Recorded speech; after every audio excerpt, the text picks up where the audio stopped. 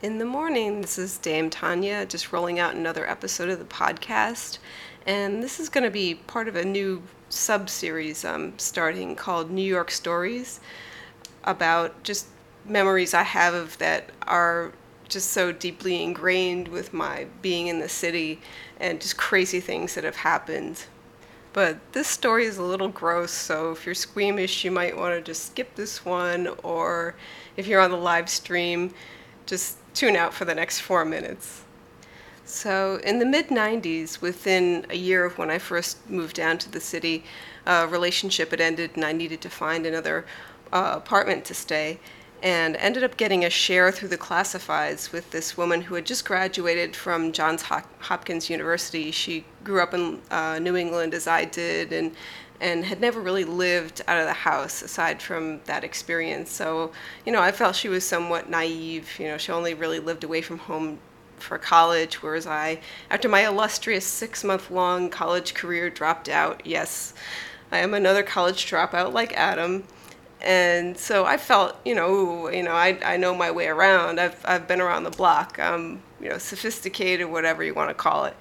So we were living there for a few months, and there started to be like a really nasty smell, like something died.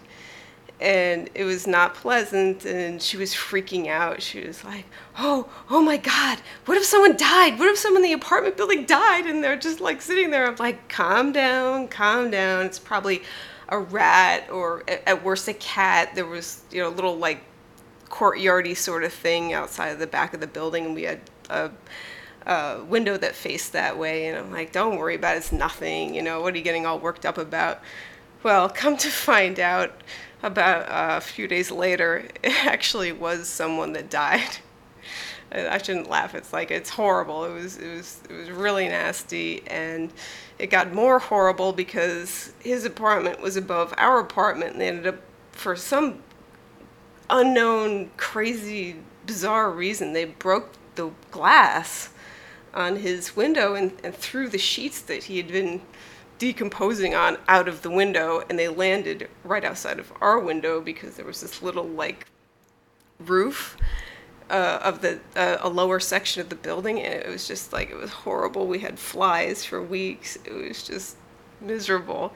But the postscript to this is it was just one of these unbelievable stories. Of course, you tell everyone, oh my God, there was a guy that died in my building, and they didn't find him for a week, and so my friend Stuart was at a party, so he was telling this story to people because it's just one of those crazy stories, like how you repeat it to people.